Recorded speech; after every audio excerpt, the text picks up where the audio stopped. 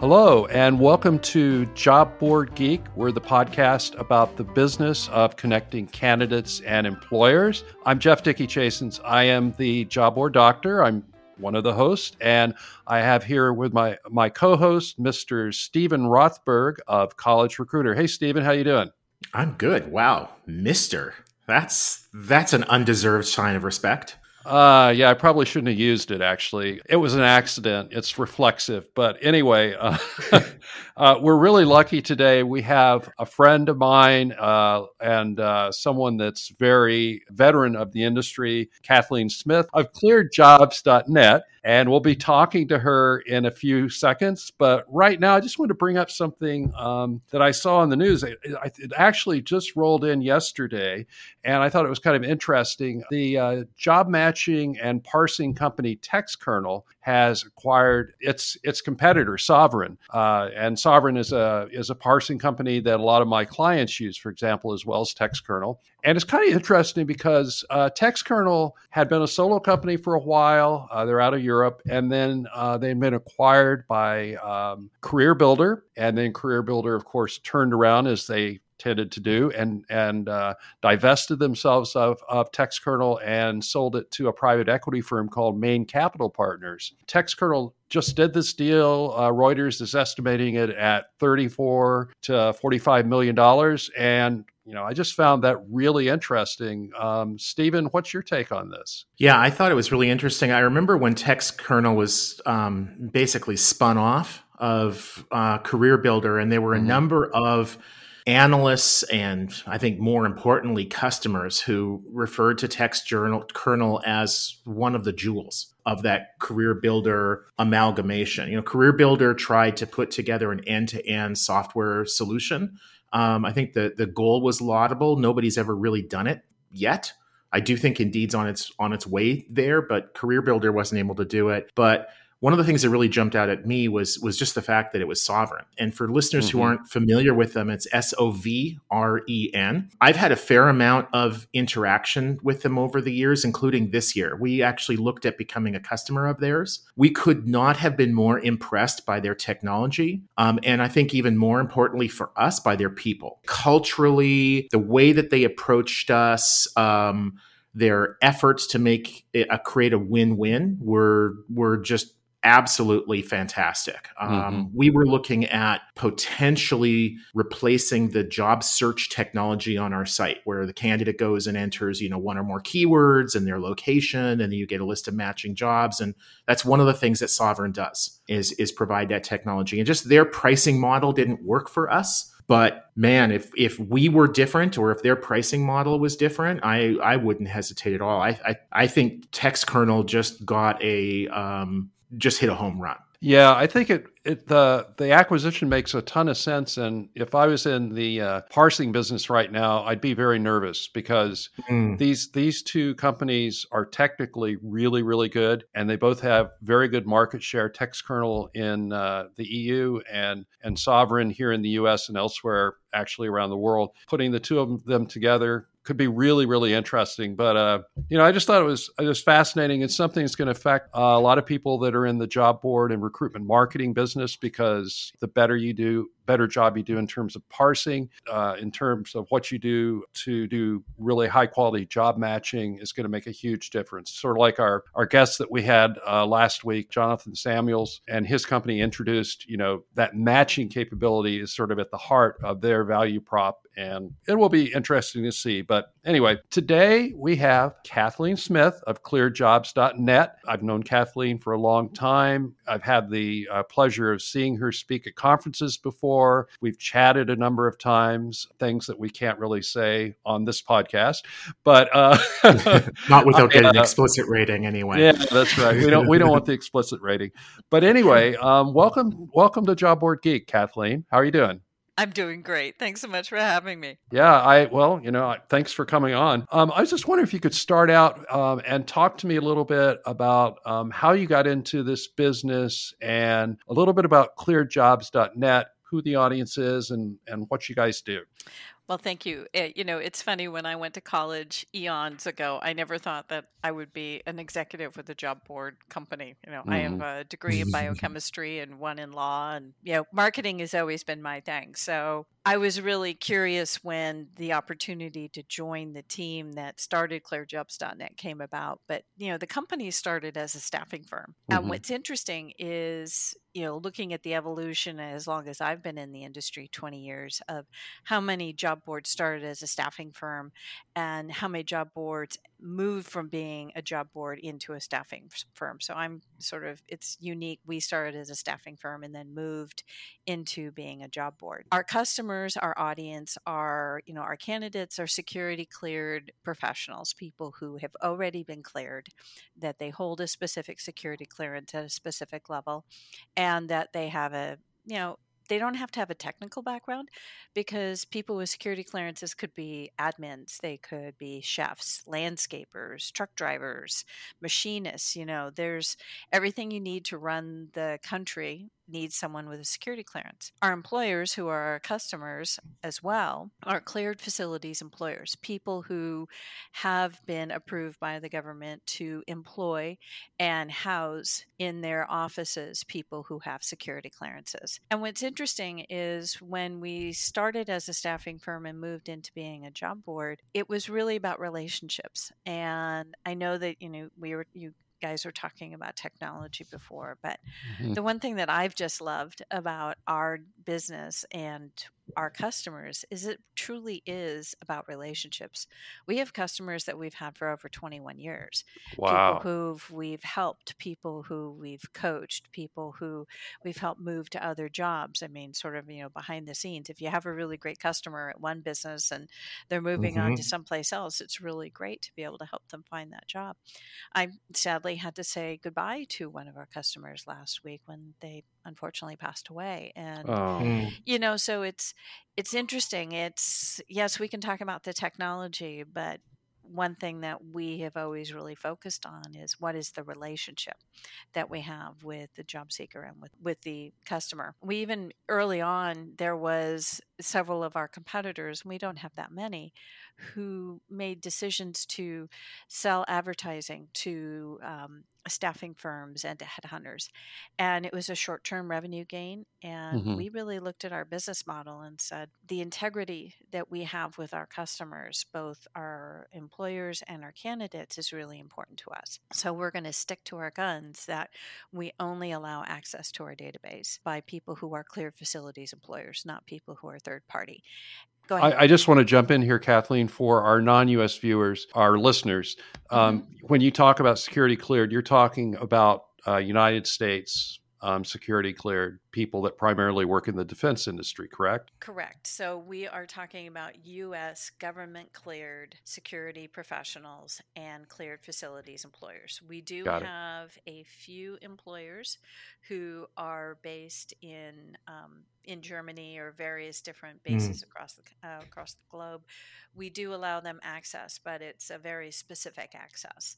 But we primarily only allow the access to U.S. based companies. Got it. So, as far as our audience, as I said, our customers are cleared facilities employers, people that we literally have had relationships time in, time out.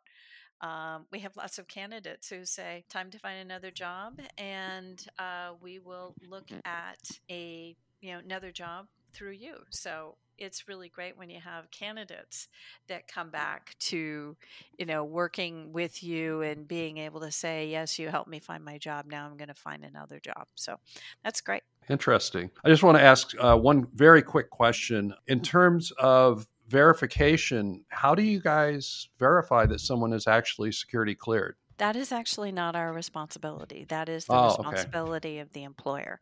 The employer has the access to the government background checks. So that is something we don't do. But we tell people that they have to have a security clearance, and they will be called out if they don't have one. And usually, either at our career events or on our job board, if someone does interview someone and checks them for a security clearance and finds out they don't have one, they usually call us and let us know, and we take them out of the database, or we don't allow them to one of our career events. So I had a question. One Sure. of the things I picked up on was, Kathleen, was the language that you were using around your customers, and you referred to them both regarding the employers and the job seeker. At College Recruiter, we do the same thing. I think we started to use that language. Boy, it's at least 5 years ago now. It might be 10. Early on, before we sort of had a more human side to the business, feeling like better understanding really what we were in the business of doing, which is helping people find great new careers, which is a fantastic thing to do. But we would refer to them like a lot of other job boards were in terms of inventory, traffic, kind of dehumanizing terms. Talk with me about the importance to maybe you personally, the business, other job boards, of thinking of candidates as customers, even if they're not paying you anything. So, great question. Yes, it's always been part of our vernacular that we have two customers. We have the job seekers are our customers, and the employers are our customers. And actually, when we make a decision and it's putting the customer needs of the employer and the job seeker head to head, the job seeker always wins.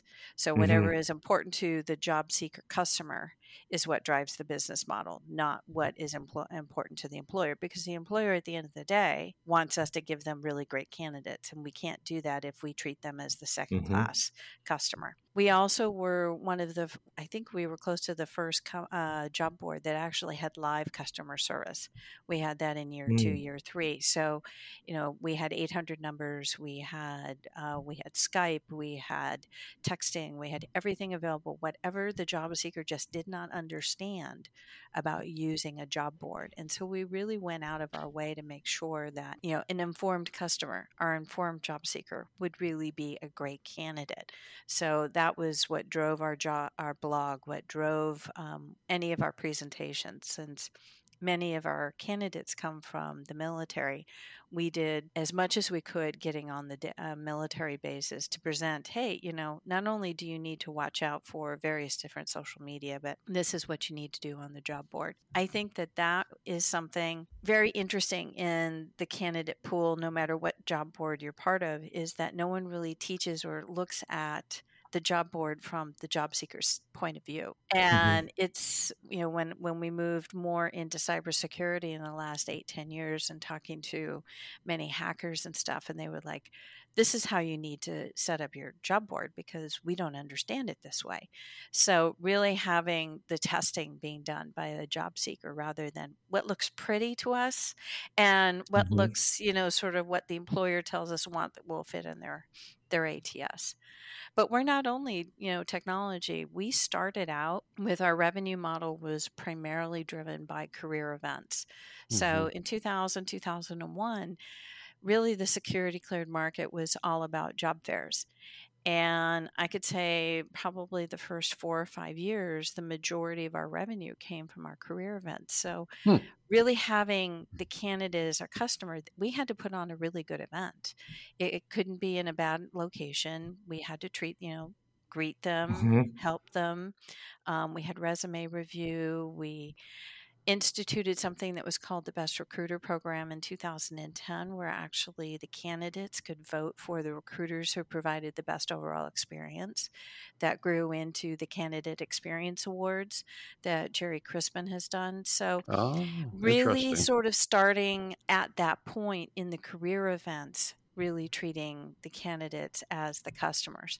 And slowly but surely we've moved from more of our job board is our major revenue model. We still do the events for a variety of reasons. One, diversification of revenue. It's also, there are some customers, both job seekers and cleared facilities employers, who prefer an in-person event.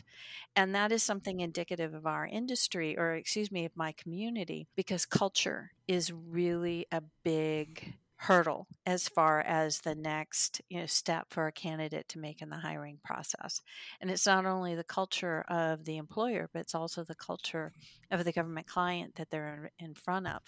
And you can shorten the overall hiring process by about 40% if a recruiter has met the candidate face to face and can say, this person will meet the culture or they won't. And that's not something that you do from technology. That has to be done face to face. With the pandemic, we actually looked at new revenue models and really enjoyed moving into the virtual events. Like many, we all use the same platform. We did trainings. We did individualized trainings with each one of our employer customers. We had individual job seeker trainings. We made sure that we had in virtual resume review. So as much as we could do about the candidate experience that we could control, we made sure we transferred from the offline events to the virtual. And that really helped our overall success. We still had the best recruiter program. We still did as many trainings as possible. We have some great staff that are really well known for providing education and, sort of educational presentations rather than marketing presentations. I'm happy that we were challenged over the last 2 years because I think it gave us an opportunity to really look at our processes. And we didn't necessarily change a lot of our technology. We changed, obviously, what we did as far as events were concerned. But we were able to pivot. We pivoted really quickly, even though more than 60% of our management team was driving cross country or in the middle of their own personal panic. So we turned around really quickly, and I just couldn't be happier with the way our team actually got closer, more successful, more knowledgeable, really just stepped up to everything. So not that I want another pandemic, but I'm really glad that we had some challenges to make us learn better. Well, Kathleen, you're definitely, your company and you personally, but your company and the way you guys approach things has always been one of the highest touch businesses that I've seen, which I think is pretty cool. But I'm just curious, what's your take on some of the move in the industry at this point to a higher degree of automation in the form of things like programmatic? Indeed has said we're moving to cost per application in 2022. I've seen this from a couple of other vendors, and all these things are very, very sort of, in some ways, the opposite of what you guys are doing. What's your take on it? I mean, are you guys using programmatic, or do you see that as something that might help you in the future? So we have used programmatic off and on over the years. And what's fascinating, this is literally my third career, and I've been part of other industries. And this is the only industry I've seen where you can have someone as your vendor or your customer, and within 3 weeks' time, they become your competitor. Yep. It's been the case as long as I've been around here, and I'm just fascinated with it. And I can't tell you how many times I wrote clauses in partnership agreements saying, we'll partner with you, but you agree not to start a job board, or you agree not to, become a competitor. And so you didn't work with Indeed, apparently. No, but we have worked with, that sort of large professional network that's out there that got everyone to sign up 3-year, very lucrative deals, and then announced 4 months later that they were not going to work with job boards anymore. And I was like, okay, wait a minute, I just paid for a 3-year, several $100,000 deal, and now you're kicking us all out. Wait a minute, something's wrong here. So programmatic, yes, is great. And we did get better quality candidates because, again, in our business, it's definitely about the quality. But at the same time, now we're back to square one. How do we fill that in? And this is where having our events, our outreach to military bases, the things that we've always been known for, are still going to fill the gap. They're not going to fill them as great as they were for the 3 or 4 months that big, large professional network decided to work well, because they first didn't work well and they were messing things up, and then all of a sudden they worked well, and then management made a decision. That's what makes this business exciting. You never know, do you? You never know. You never know. I mean, I can tell you, I look at it as being exciting because I've worked in the nonprofit world, specifically in disaster fundraising, and you always have to be thinking the next. It is very frustrating from a management standpoint when you make plans, you make investments, and then they change. I think that I understand that people really like playing with technology. Hmm. Over the last 8 years, I've been very involved in the cybersecurity community and with hackers. And I can tell you, the most technical people in the world still want to have a face to face, one on one personal relationship when they're looking for a job. So the more that you can do to support that connection, Hmm. than mixing things up and matching, because the same thing that happens with just regular old Boolean search, garbage in, garbage out. Right. If you don't teach the candidate how well to write their resume, you could do all the parsing and matching in the world, and you're still not going to get the right candidate. I spent a lot of time on Slack and Discord and at the hacker conferences doing resume review, because if I don't see what's being put into the system, there's no way that I can craft my marketing strategy nor my technology. And the crap, sorry, I promise not to swear, the crap that is being shared by the cybersecurity community as to what constitutes a really good resume would scare most people in the job board world. Hmm. I mean, it is just god awful. And, we wonder why there's a cybersecurity, jobs gap. It's because no one knows how to write a document to go into the first part of a job board or an ATS. So I love that there are so many people who are really curious about programmatic this and price per application. We look at it, it's not something that drives our business. We drive where we're going to get the machinists that have the highest level security clearance. We know that the technical people are on our board anyway. We're known for having the higher quality and Hmm. higher level security clearances. And again, that's because of the high touch efforts. Right. Well, that makes total sense. And as always, I think it's fascinating to talk to you, because I do think that you have sort of a different attitude about this business than perhaps some of the other people that have succeeded in the business. And that's what makes the industry interesting, is all these different attitudes and different ways of going about business. So, Kathleen, if any of our listeners want to get in touch with you, how do they do that?